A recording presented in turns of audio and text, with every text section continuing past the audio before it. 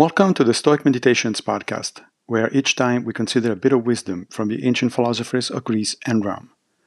I am Massimo Pigliucci, a professor of philosophy at the City College of New York, and I will be your guide through this reading.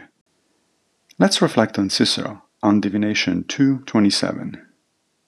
And although you could not give a reason for any kind of divination, still you carried on the war by marshalling an astonishing array of examples from fiction.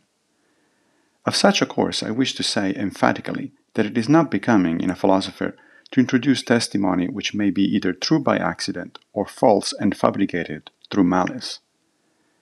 You ought to have employed arguments and reason to show that all your propositions were true, and you ought not to have resorted to so-called occurrences, certainly not to such occurrences as are unworthy of belief.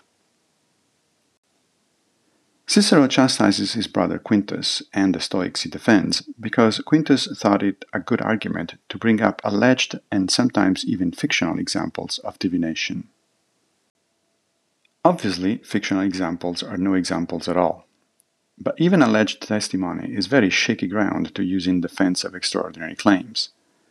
Just as modern believers in UFOs tell us about this or that individual who saw a flying saucer, so Quintus was telling Cicero of this or that person who witnessed the works of a soothsayer. And Cicero's response is the same as that of a modern skeptic of UFOs. Sorry, nowhere near enough, given the kind of claim one wishes to establish as true. Note in particular the last bit of the quote, where Cicero tells Quintus that it is unbecoming of a philosopher to believe in anything that is not backed up by argument and reason. If we were to apply such precept consistently, we would have to deal with a lot less nonsense today. Thank you for joining me for another Stoic meditation. I will be back with a new episode very soon, fate permitting.